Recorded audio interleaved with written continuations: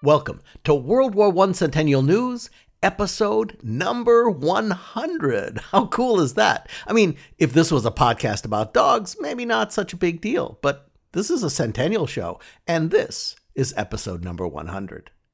And just to give you a heads up about the coming weeks, this week and next week is a two-part special where we're focusing on the near-term fallout of the armistice as everyone tries to come to terms and grips with a world suddenly not at war. It's the dawn of a new world order and really tumultuous. Then, for episode number 102, coming out the weekend of December 22nd,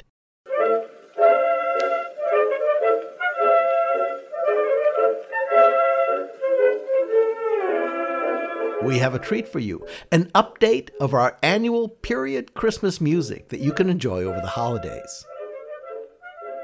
This next part's really fun.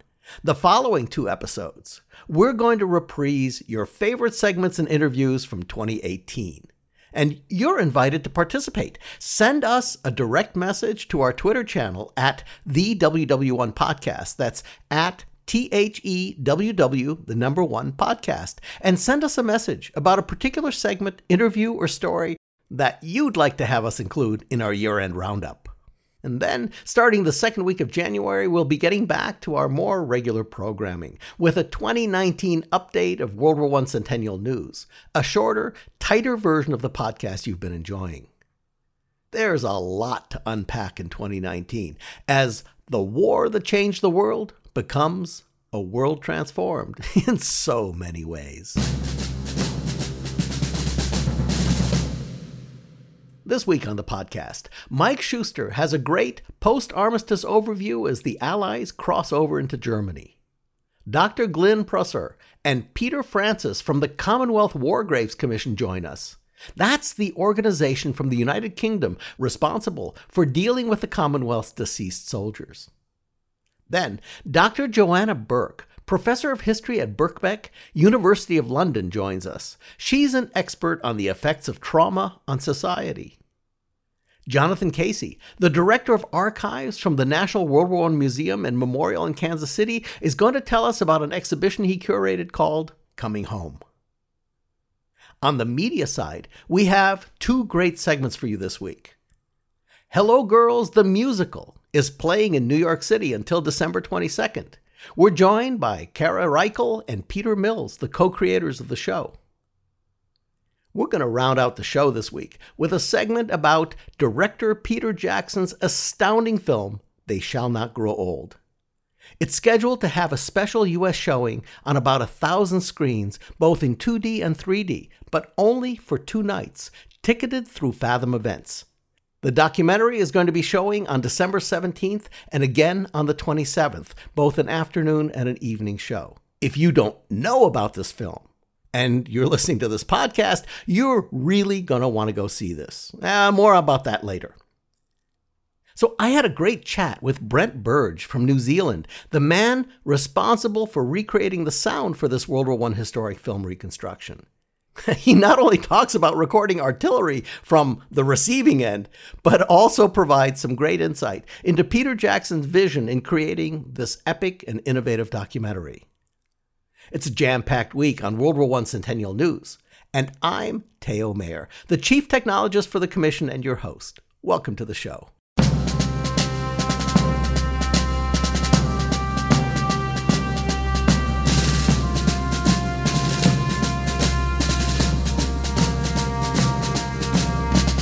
We're going to open this week with Mike Schuster, former NPR correspondent and the curator for the Great War Project blog.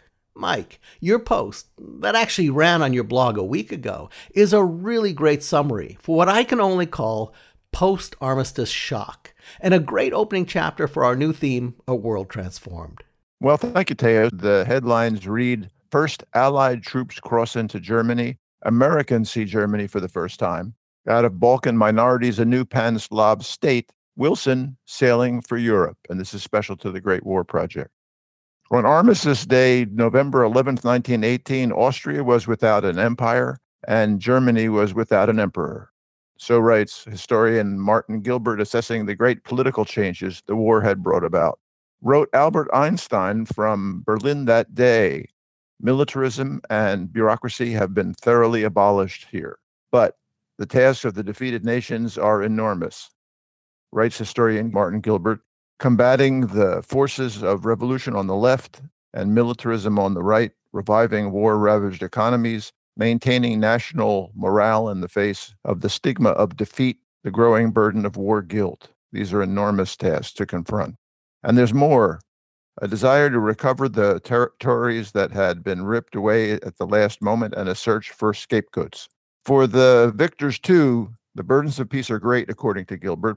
Promises of a better life for the soldiers, but their fate is a puzzle. Writes one German general to a friend in Britain on November 11th. I don't know if I am glad or sorry to be alive, he observes as he marched his troops toward the Belgian-German frontier. I only know that it wasn't my fault that I am alive. On the morning of December 1st, writes historian Gilbert, the first British troops crossed the border into Germany, and on that same day, the first American troops crossed into Germany. They are amazed, reports Gilbert, by the contrast between the ruined villages and farms of the battle zones in northern France and the carefully cultivated fields and prosperous villages of Germany. The Allied troops themselves are tired and wet. They had marched for 2 weeks, mostly in the rain, to towns on the Rhine which had known nothing of war and whose inhabitants resented the arrival of a conqueror who it was increasingly believed had not defeated them in battle, but had secured an armistice as a result of their own leader's failure to avert revolution and republicanism. In Vienna, hunger quickly became a serious challenge. On the political front, several new states emerged, reported historian Martin Gilbert, on the wreckage and fragmentation of the four defeated empires, Germany, Austria, Russia, and Ottoman Turkey. On the 1st of December, a century ago, on the day when Allied troops marched into Germany, the kingdom of Serbs, Croats, and Slovenes was proclaimed in Belgrade. Essentially, it was a pan-Slav state, eventually becoming Yugoslavia, the inheritors of Austria's defeat. All of this is extremely confusing for the ordinary person on the street. Europe is being made over, but just how is impossible to grasp.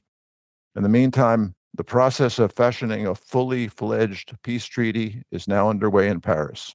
On December 4th, 1918, the American president, Woodrow Wilson, set sail. Mike Schuster is the curator for the Great War Project blog. The link to his post is in the podcast notes. As we've talked through the history of World War I over the last few years, the casualty figures are staggering. Millions dead, sometimes tens of thousands in a single day of a single battle. Some 8 million soldiers died in combat or are missing in action. Now, that's just the combat figures. That doesn't include those who died from disease or accident. For many combatants, their dead lay in a foreign country, posing a particular challenge for England and America, who had bodies of water in between their home front and their war front. Now, next week, we'll be speaking with a representative from the American Battle Monuments Commission about how America took on this challenge. But first, this week, we're going to take a look at how the United Kingdom has dealt with this incredibly important work. And for that, we're joined by Peter Francis of the Commonwealth War Graves Commission and Dr. Glyn Prosser, their chief historian.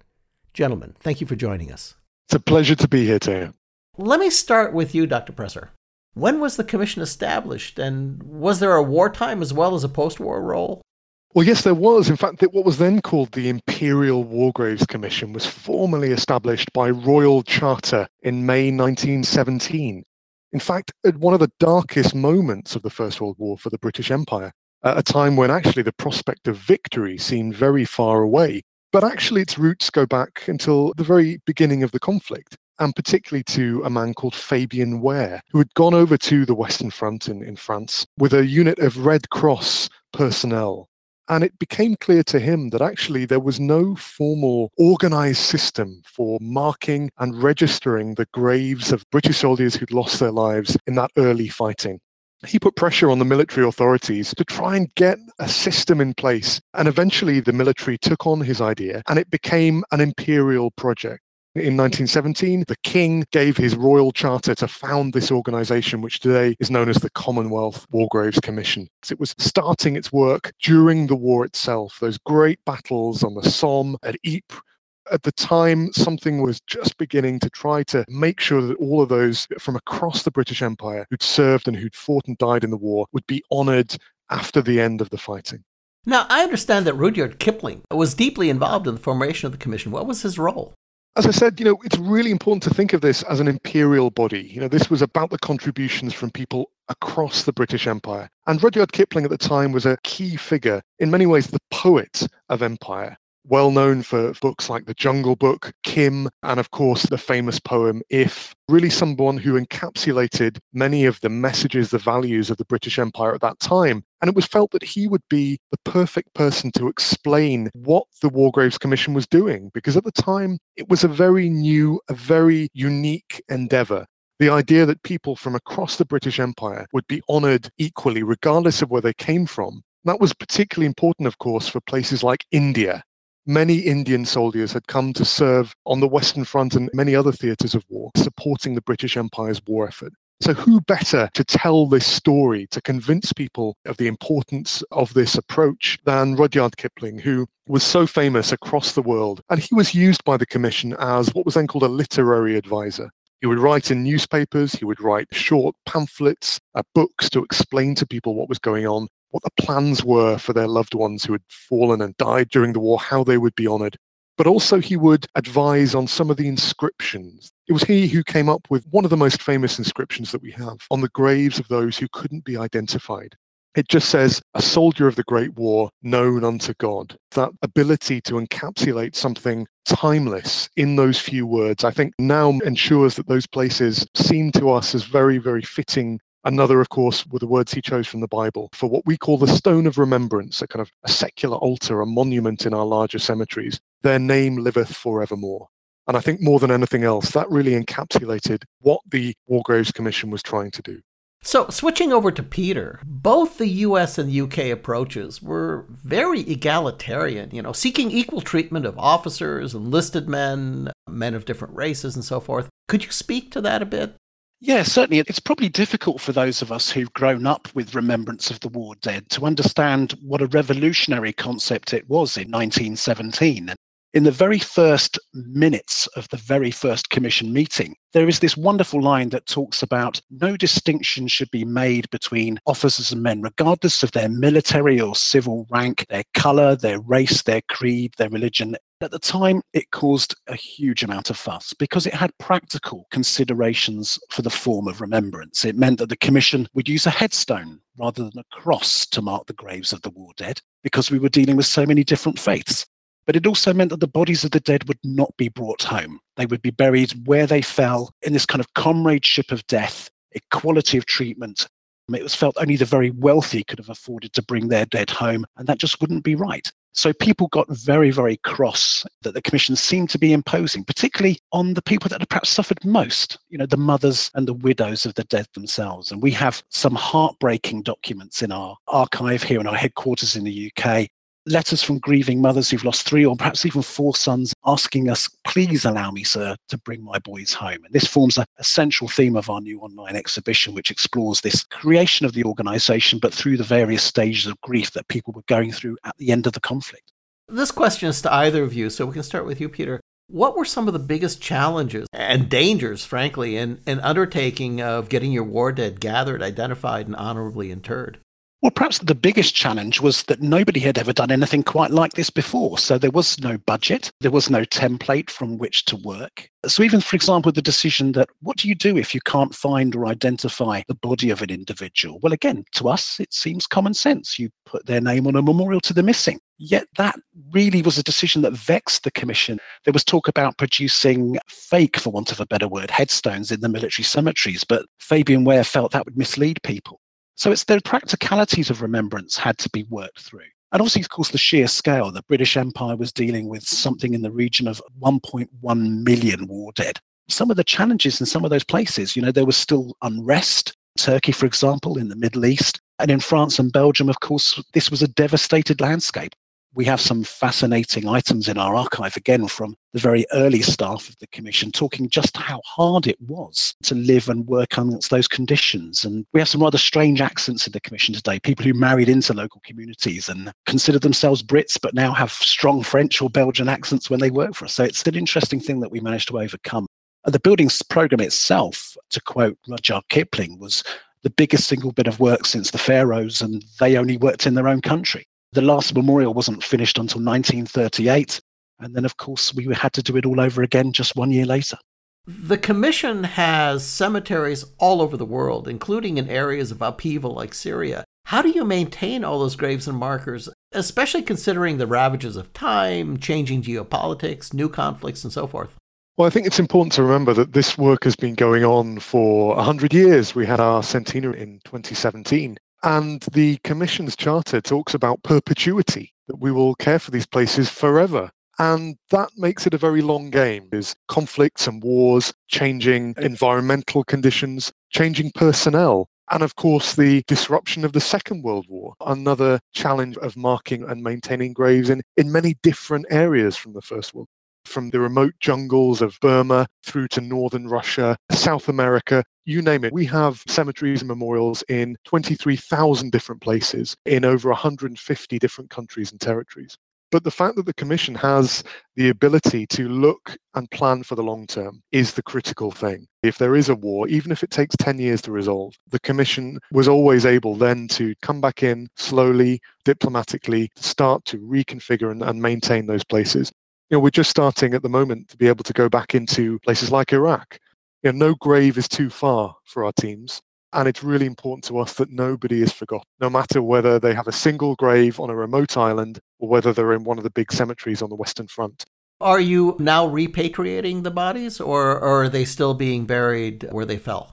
Well, our remit ended at the end of the Second World War. So our remit is to do with the war dead of both world wars. The policies of the British Ministry of Defence in particular have changed. The same is true of many of our Commonwealth partners. But for those war graves, even in remote places, our first priority is to try to maintain them as best we can, regardless of the difficulties. We have some fantastic teams all over the world doing that work. Some of them work for us on a contractual basis. Many of them are part of our family, and they have been for generations.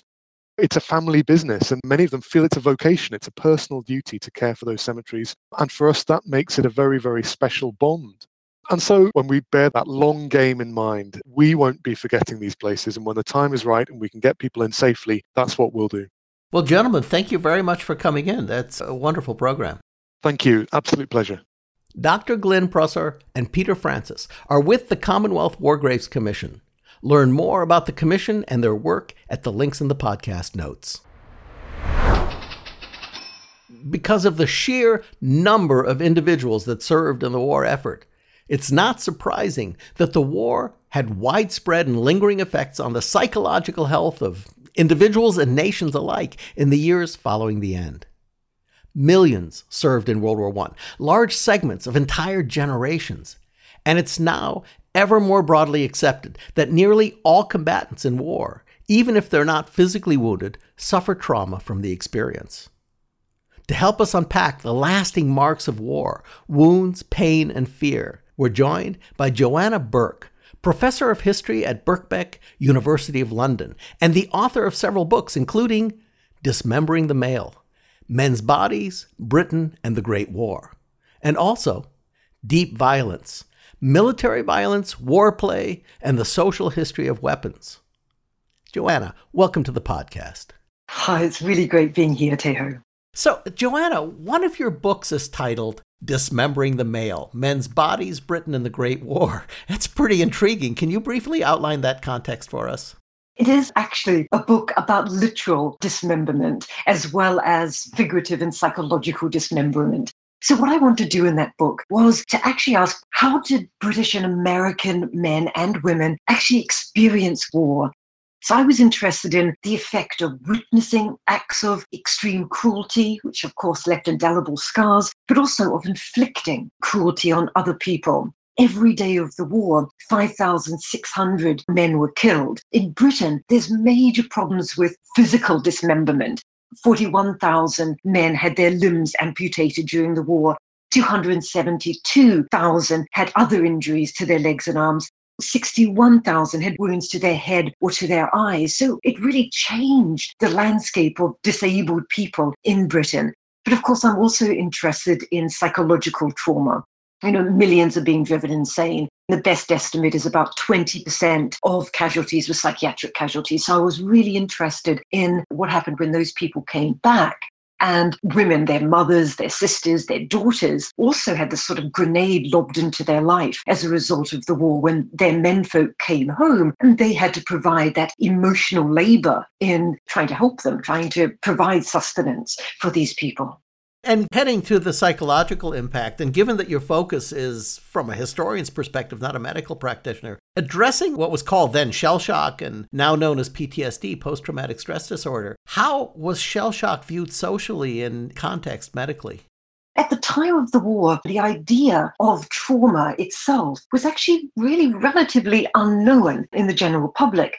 With the First World War, shell shock became something that everyone understood and everyone knew about. It was actually invented in 1915 by a physician called Charles Mayers because he believed that the infliction, people breaking down in combat, was the result of literally a shell exploding nearby, causing shock waves that literally severed men's nerves. Others at the same time believed that men and indeed women who broke down in war actually had a predisposition to emotional instability.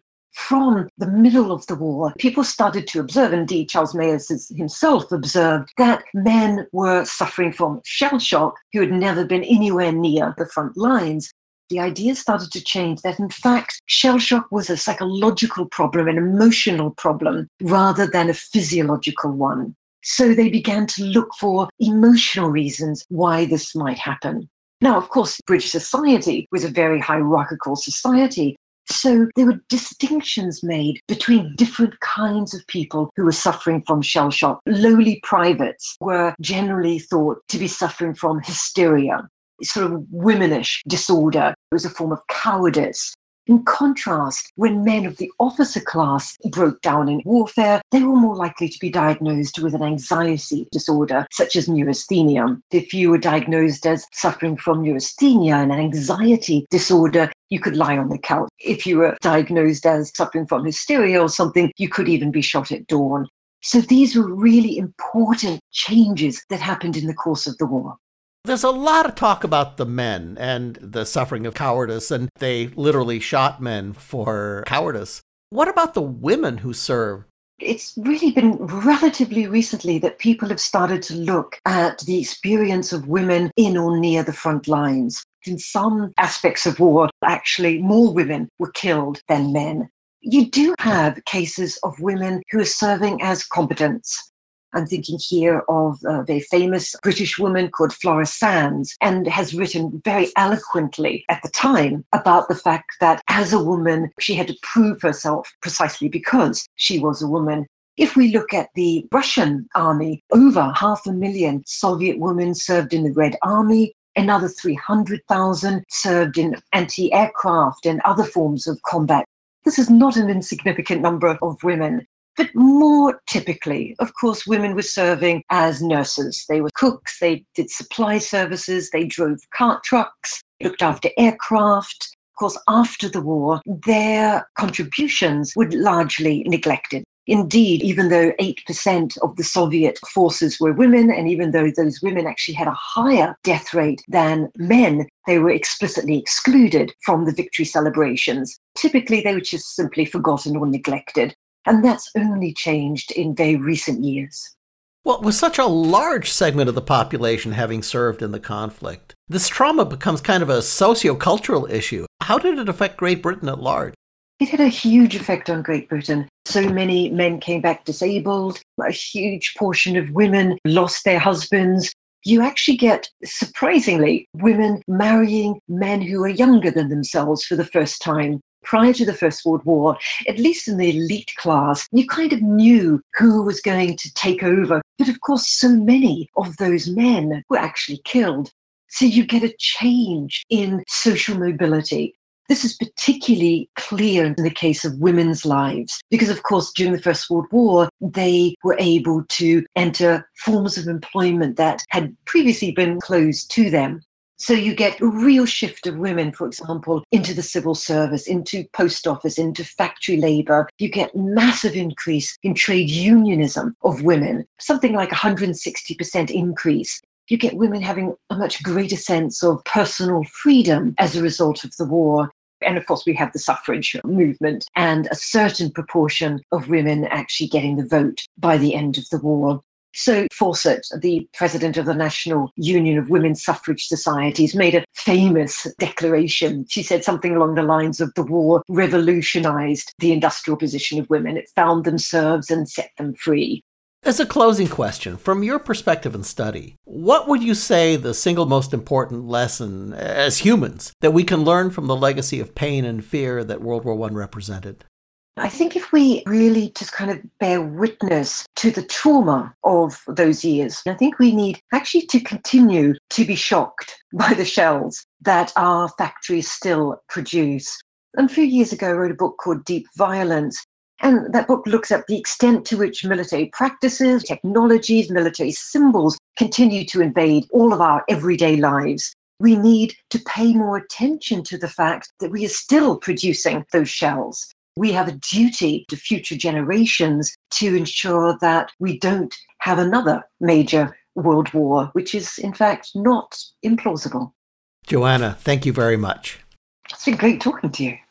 Joanna Bourke is a professor of history at Birkbeck, University of London, and author of many books and papers. Learn more about her and her work at the link in the podcast notes. When the guns stopped firing on the Western Front on November 11th, the doughboys were probably really ready to pack up and head for home.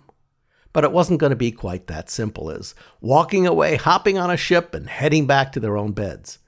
So, to tell us about the process of returning home is Jonathan Casey, director of the Archives and Edward Jones Research Center at the National World War I Museum and Memorial in Kansas City.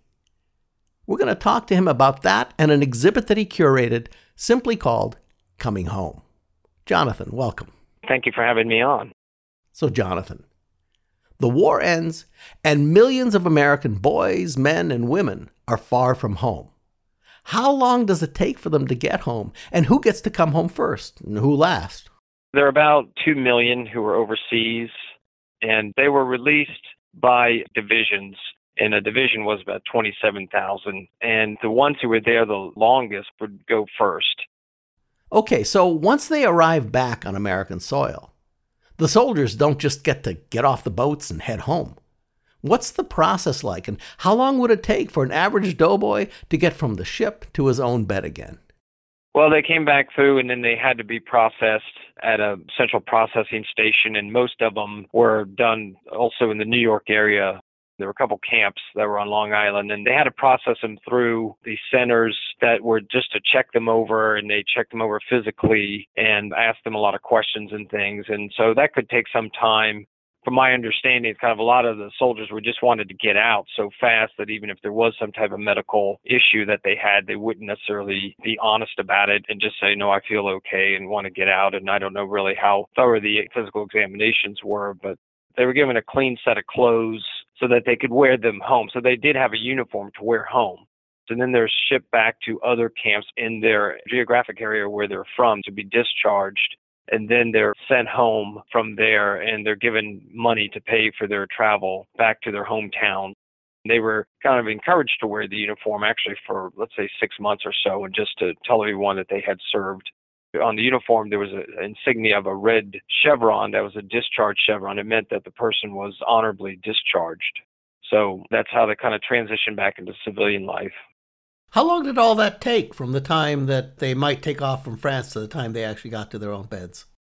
That might take about a month.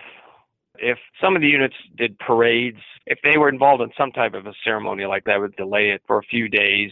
But if you were overseas and then came back on the ship and then back through this central demobilization center and then back to where you came from, the training camp in the area where you started from, I would say a month roughly. What was their reception like when they actually got back to their hometowns? It was all positive. Like, say, here in Kansas City, they had a pretty big parade, and you can imagine, like, New York and Chicago had these really big parades. As part of this exhibition that I did coming home, I had some photographs from a little parade, little town in Weston, Missouri, which is about an hour, let's say, north of Kansas City. They did usually a victory arch, so that's what they would march through in the town. And then in Weston, Missouri, they put it up over one of the main streets there. In Kansas City, they did this big arch over Grand Avenue, so that would be a common thing to see. So you're getting parading like that and people happy that their relatives are back, their sons and their brothers and everybody are returning home. Well, let's talk about the exhibit for a moment. So you curated an exhibit called Coming Home. Tell us about that a little bit. It was an exhibit that I did some time ago here at the museum in a building called Memory Hall. The ideas about how the war affected the soldiers and how they readjusted back into society. We use different kind of materials, mostly two-dimensional. So I'm the director of the archives, and so a lot of posters and certificates. These certificates would be naming someone for his or her service from a particular state. So we had somebody was from Massachusetts and somebody was from Missouri. We had a series of small posters that were talking about ideas for how they could readjust back into civilian society and make a positive impact on society. That, to me, was one of the principal themes of it anyway. They were done by an Army officer named Gordon Grant. We also addressed in the exhibition those who were disabled and needed like vocational rehabilitation, again, illustrated through posters, and this is all from our collection. I somewhat addressed like PTSD, about soldiers just not feeling quite right and not feeling the same. So in a way, that would be an example of having that disorder. There was a shift in the thinking about how to help veterans and if they had their special needs. The exhibition addressed that as well, and we talked about also the American Legion, which was created in World War I, and then what the Legion did for veterans, and it was advocating for benefits and for this bonus that came about for having served. And the Legion has a connection to our museum, which was at the time was created out of World War I in those early years and was called the Liberty Memorial Museum when it opened in 1926. I know the exhibition ran a while ago, but are some of those materials still available online? The exhibition was some years ago, and right now I'm actually working on kind of a reimagining of that exhibition on a smaller scale because it'll be in a different space here at the museum. But want to keep definitely the themes I was talking about, soldiers readjusting to society and being role models for their communities and helping out in their communities. You can go to our website, which is theworldwar.org, under Explore tab and then Exhibitions, Past Exhibitions. So it's archived on our website. And we have a link to it in the podcast notes as well. Well, terrific, Jonathan. I thank you very much for coming and telling us about it. Sure, you're very welcome. Thank you for having me. Jonathan Casey is the director of the Archives and Edward Jones Research Center at the National World War I Museum and Memorial in Kansas City. Learn about the museum, the exhibit, and more at the links in the podcast notes. Well, the story of the Hello Girls has really resonated during the Centennial period. There is Elizabeth Cobb's book, Jim Ferris's documentary, which, by the way, has just been announced as a winner for the PBS 2018 About Women and Girls Film Festival. Now, The Hello Girls is also an exciting new stage musical running in New York City. There may be men here who are ready to doubt we got the guts to cut the mustard. As soon as we're in gear, they're gonna find out that when everything goes through and they're saying all's through, we'll save the day and find a way of getting the calls through. Let's go, girls! We're the Hello Girls, and we'll be shaking up that stodgy status quo. It's another wonderful telling about these intrepid young women who served in the Signal Corps and were instrumental in the establishment of quick, effective communications across the fighting front. With us are the musical's co-creators, Kara Reichel and Peter Mills. Welcome to both of you. Hi, thanks for having us. Great to be here. So, Kara, the Hello Girls story seems to have struck a nerve. How did you come across it, and what motivated you to take the story onto the stage as a musical? Well, I first heard this story in 2014. I was watching a documentary called Unsung Heroes, which was a history of women across various fields of the military. And the Hello Girls were a brief 2-minute segment of that. And of course, as someone who works in the field of musical theater in New York, a documentary called Unsung Heroes, it didn't take much for me to make that leap and go, well, maybe someone should sing about these remarkable women. About a year later, we sent it off to the NEA as part of a grant proposal. Unfortunately, the university residency didn't pan out, but the NEA did give us a grant to do some further research. We found out we got that funding back in the summer of 2017. And that pretty much boosted this project up to the front of our company's development process here in New York. So it's been an intensive journey of about a year and a half. We spent about 6 months digging into additional research. Luckily, Elizabeth Cobb's book came out shortly after we found out about this grant. And it's just been a real thrill to see how many people are responding to this story. And we are getting standing ovations every night at the theater. It's really touching a chord in people's hearts. And I think it's proof that this is an important story that needs to be shared. And it's also just a lot of fun. Pete's written some really wonderful songs. He and I collaborated on the book of the musical, which is basically the script and the outline and the structure. And he's written all the music and lyrics. And then I'm also the director of the piece. So to both of you, you just explained how you built part of the show. Did you have to fictionalize some of it in order to make the story come together? Or are you just going historically accurate? No, we've definitely taken some liberties in the interest of making the story as dramatically satisfying as possible and engaging for audiences. And yet at the same time, we're really trying to be true to the big picture of what these women did. So early on, we had decided that Grace Banker would be our main character. And I would say that we are largely faithful to Grace Banker's stories and the details of it that we know. In looking at the other characters, we have in some cases somewhat fictionalized the details of those characters. One of the characters we include is a woman named Louise Le Breton, who was among the women who served with Grace Banker, but was not among those who actually went to the front with Grace Banker. In our telling of the story, because we loved Louise's character and there was a lot about her that we liked, we have included her in the group that goes to the front. There's another character named Helen Hill, who was among those who went to the front with Grace Banker, but we've taken certain details from other Hello Girls, Anne Atkinson, Cordelia Dupuy. We've made Helen into a hybrid. But Helen Hill originally was from Connecticut, but we've taken some of her story and combined it with the story of a small town farm girl from Idaho. In some cases, we combined things and conflated things in order to get it all into the show. I think the other big area in which we've really fictionalized is the men. We were focusing on trying to get in as many of these interesting true life stories of the women as possible. So General Pershing does make an appearance in our show. He also plays the upright bass. All of the actors in our show pretty much play musical instruments as well.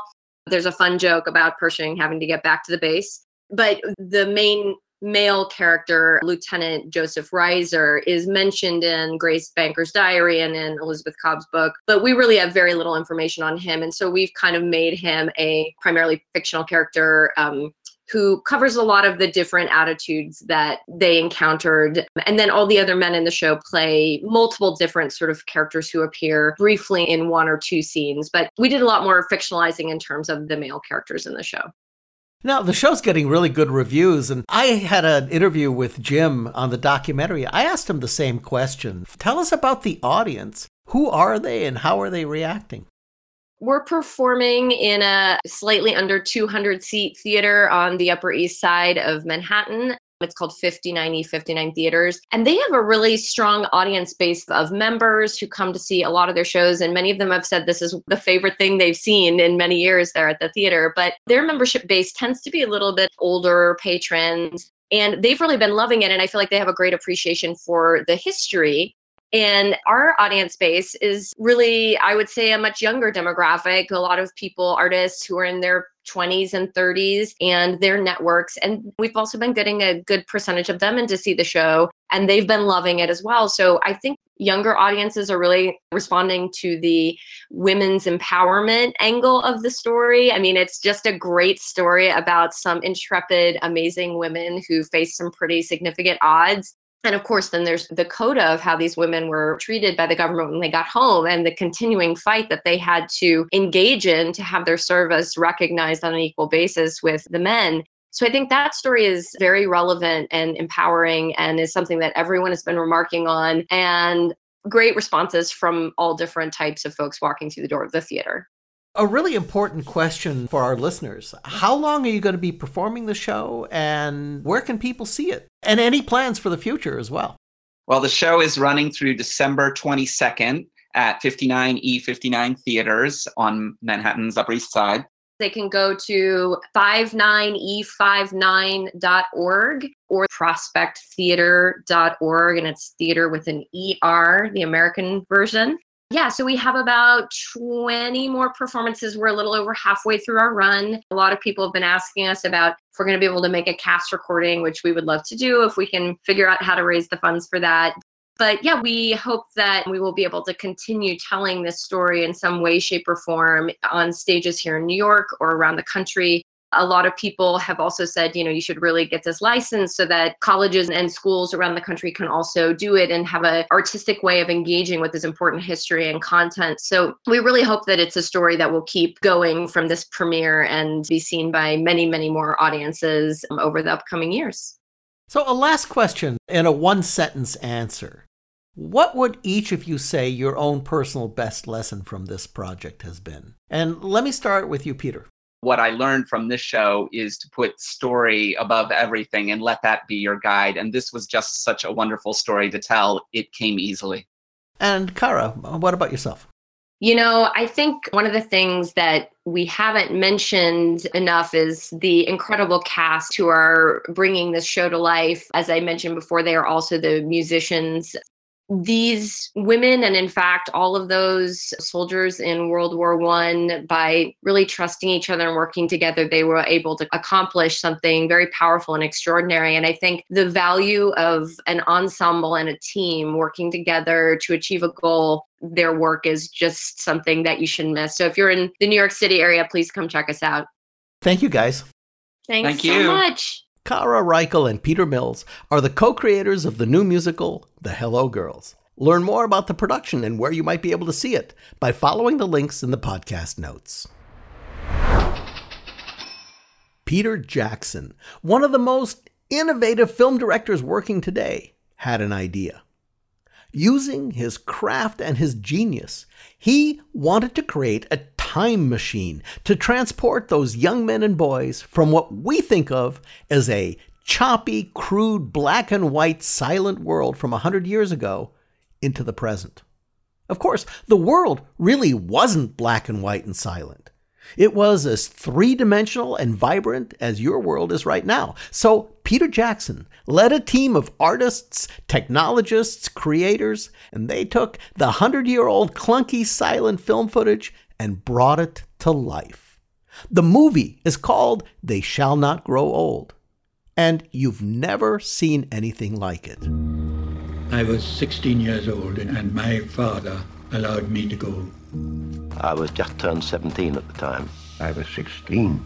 And I was 15 years. When they came to us, they were frightened children and had to be made into soldiers. All right, boys, here it comes. We're in the pictures. I gave every part of my youth to do a job. This remarkable work launches a new category of media I've been calling historical reconstruction. Or maybe it should be called VH for virtual history. Anyway, it's going to be playing on 1,000 screens over the holidays, but only on the 17th of December and the 27th. There's an afternoon and an evening show on each of those days in 2D and 3D. Now, I would say that every single listener to this podcast Do whatever you have to. Drive for 2 hours, make a road trip out of it, but go see this 90-minute documentary. You will be blown away. You'll laugh, you'll cry, and you'll never forget when you first saw this. Tickets are available through Fathom Events, the guys that stream stage shows and special events and operas and entertainment into movie theaters. You've seen their previews. To find it, Google Fathom, Fathom, or use the link in the podcast notes. But book your tickets now.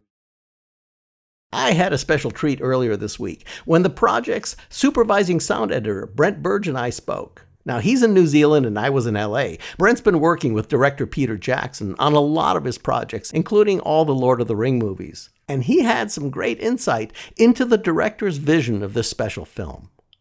Here's our conversation. I've had a long history with Peter, dating back to his first film, in fact, back in 1987, Bad Taste. Peter originally had a discussion with us back in 2015 about the show. He kind of got us in to come into the cutting room and have a bit of a chat because it was a new show he was looking at. It was an interesting discussion he had about the show at that point, actually, because the interesting thing I remember him talking about as he showed us the material was just how everybody looked really happy when they were kind of going to war. You know, the propaganda machine was kind of fully on, the cameras were out with all the men and women heading off to the First World War, and then there was just a stark contrast to the way they returned. It was like they were no longer aware of the camera. They didn't care about the camera at that point. It was much more grim in a way. It was a really interesting contrast that he pointed out at that point when he was obviously reviewing the footage. But of course, we thought we were going to start straight away on the show at that point, but it actually literally ended up taking another kind of 2 or 3 years for him to kind of push his way through it. You were starting with essentially a blank page as a sound editor for the project. You literally had to invent the entire audioscape for the scenes. It was all silent footage, right? There was absolutely nothing on the page in terms of sound for us at all. We did have a library from the UK of some original material, original tapes and so forth. But in terms of this footage, no, absolutely nothing. One of the things I think is really interesting is that you had to reconstruct what everybody was saying. How did that work? Peter had already identified the idea of how detailed he wanted this to be, and it was really about authenticity and about the whole going back into sounds which would have been sounds from the time, and that included the dialogue. There was a number of things about the dialogue which he really had identified, even at that point, of wanting to know what they were saying. So he really was very serious, even back in 2015, to get lip readers in to check out what was being said. Not only did we have the shots that Peter had selected that had to be fully replaced with sound, Foley, dialogue, crowds, the whole thing. Then one step back from that was pretty much the backgrounds of the whole show. And then also you have a voiceover. Hundreds of hours of the stories that the old boys spoke about were distilled down into this project, which was originally only going to run 30 minutes. But obviously Peter had in the back of his mind, no, okay, yes, yeah, I'm just going to give you boys this footage, but we're just going to keep working your way over the dialogue here because I've got so much, and I think I can actually make a feature out of this. And though we didn't know that for a long time, Peter would then hand over the material again, and the Foley would be okay. But then at the same time, Peter was also recutting the voiceover. So we had a tracking issue between having to track the picture changes that Peter made, and as well as that, we then had to track all the voiceover changes that Peter made, because the interviews were of completely varying quality and also had a noise floor which was substantial. A lot of cleanup happened on the actual interviews themselves, which we didn't want to lose every time Peter handed the material back over to us. The picture and the voiceover were quite separate in the way Peter wanted to portray what was being talked about. What's interesting is in a lot of sort of standard dialogue replacement, you have one or two people, but you're dealing with a lot of crowds. Martin Klock was the dialogue super on it, and he was the one who had to actually literally drill into working out the whole plan of action around how do we approach the crowd. You have what is called walla, and you have broad effects crowds where, sure, you can get a sense of a crowd in a particular scene. And each of those different layers, from the general effects crowd, which is more of a base layer, through to the walla, through to more discernible dialogue, which is where loop groups come in. All of them were absolutely key to get right, because the authenticity would only come alive once you looked at it and were just completely at ease with the sound that was coming off the screen as being part of what we're seeing. And the effects crowds took some time to find, because I have another person I supervised with, and when he heard about the show, the absolute thing he said to us, you have got to get the accents right. There's absolutely no way that you could put this on the page for anybody who knows those people on screen or can recognize where those people are from on screen due to their uniforms or however it was, and you're putting some New Zealand loop grouper trying to imitate an accent from some region in the UK. Well, talk to me a little bit about the machine sounds, the explosions, the guns, the tanks. He's a bit of an avid collector. He's got a passion for the First World War, which you can hear in the show. So he has some artillery guns himself. We had an opportunity to record all the shells being loaded. He's got empty shells. We've been able to record a lot of the Foley based around the guns. And as well as that, he has some contact in the army as well here. So occasionally they will just invite Peter to come up to Waiouru, and that they're going to do a particular exercise that we might be interested in recording, which would be things like shooting off artillery shells in the middle of the desert. We have mountains in the middle of New Zealand where the road goes up onto the plateau, and the army is based around these couple of mountains. And they do a lot of exercises there, and we have the opportunity to go and record it. That's where you get to really sense the way a gun sounds.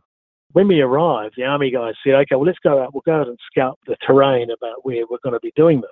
And guns will be shooting from here, and they will be shooting over those foothills over there, about 9 kilometres away to a blast site on the other side. And just by the way, we're aiming for a rock. It took us 40 minutes to drive to the blast site where the shells were going to land. So we had about 4 people recording sound for it. 2 people at the blast site, which included a bunker. The army person who was in charge of the operation was managing it from the blast site, so he could give them instructions about how far to adjust their registration of the gun. And then that was relayed to the gun site where me and, in fact, Justin Webster again were positioned, and we just laid out a bunch of microphones. They started shooting before we'd finished laying the microphones, mind you, so I think I had something in my pants at that point, because I was literally just down in front of the guns trying to set up some mics, and they started, without warning, they just started firing them off, and obviously they'd had an instruction to kind of start firing. So it was one of the most adrenaline-filled days, but we still managed to get some great sound. The guns sounded fantastic. I'm incredibly excited by what you all and Peter have done. When you go back and you think about this project in 5 years and 10 years, what's the one thing you're going to remember the most? I think the thing I'm going to remember the most is the absolute vision that Peter had of how he was going to put this project together. It was such a personal project for him. I just think you can see Peter all the way through it. He knew exactly how it was going to work. It's all about what Peter put on the page for us to respond to. And we responded to it. And I think audiences are responding to it as well, because it is such a personal thing for him, I think, and passionate thing for him. I think that the methods that you're developing here are going to be used for all sorts of things. And the only thing I can say is thank you. We really do appreciate it down here. He's a kind of a one of a kind, that's for sure. That was the thing back in 2015 that Peter said. He said, I'm getting you guys to have a look at this because I'm going to put something together for this. It's going to be colorized, it's going to be 3D, and it's going to be an IMAX, because I don't want people to feel they can just watch it on the History Channel. I really want people to get out of their houses and come and see it. It's an inspirational kind of thing that Pete often comes up with, about just taking things out of the ordinary, if you like, and just making them extraordinary for the person to watch. Brent Burge is the supervising sound editor for the new Peter Jackson film, They Shall Not Grow Old. Google Fathom Events or follow the link in the podcast notes to get your ticket for the 17th or the 27th of December. This is a genuine holiday treat. And that wraps up our episode number 100, a fittingly great show.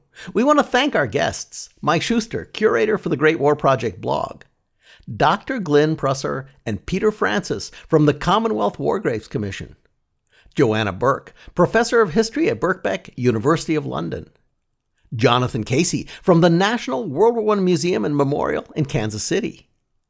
Kara Reichel and Peter Mills, co-creators of the musical version of The Hello Girls.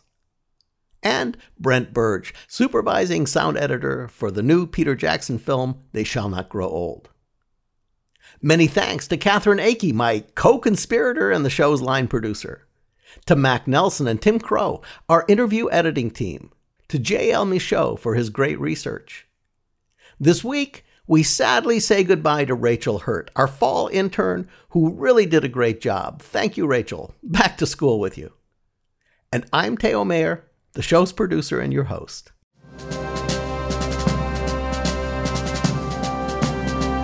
The U.S. World War I Centennial Commission was created by Congress to honor, commemorate, and educate about World War I. For the past 5 years, we have inspired a national conversation and awareness about World War I. We've brought the lessons of 100 years ago to today's educators and their classrooms. Now, we've helped to restore World War I memorials in communities of all sizes across the country. And now, with the armistice behind us, we'll be putting all of our focus and attention on one more key goal. With your help, we're going to be building America's National World War I Memorial in Washington, D.C. Go see ww1cc.org/memorial for more details. We want to thank the Commission's founding sponsor, the Pritzker Military Museum and Library, and also the Star Foundation for their support. The podcast and a full transcript of the show can be found on our website at ww1cc.org/CN for Centennial News. You'll find World War I Centennial News in all the places you get your podcasts, and even using your smart speaker by saying, play WW1 Centennial News Podcast.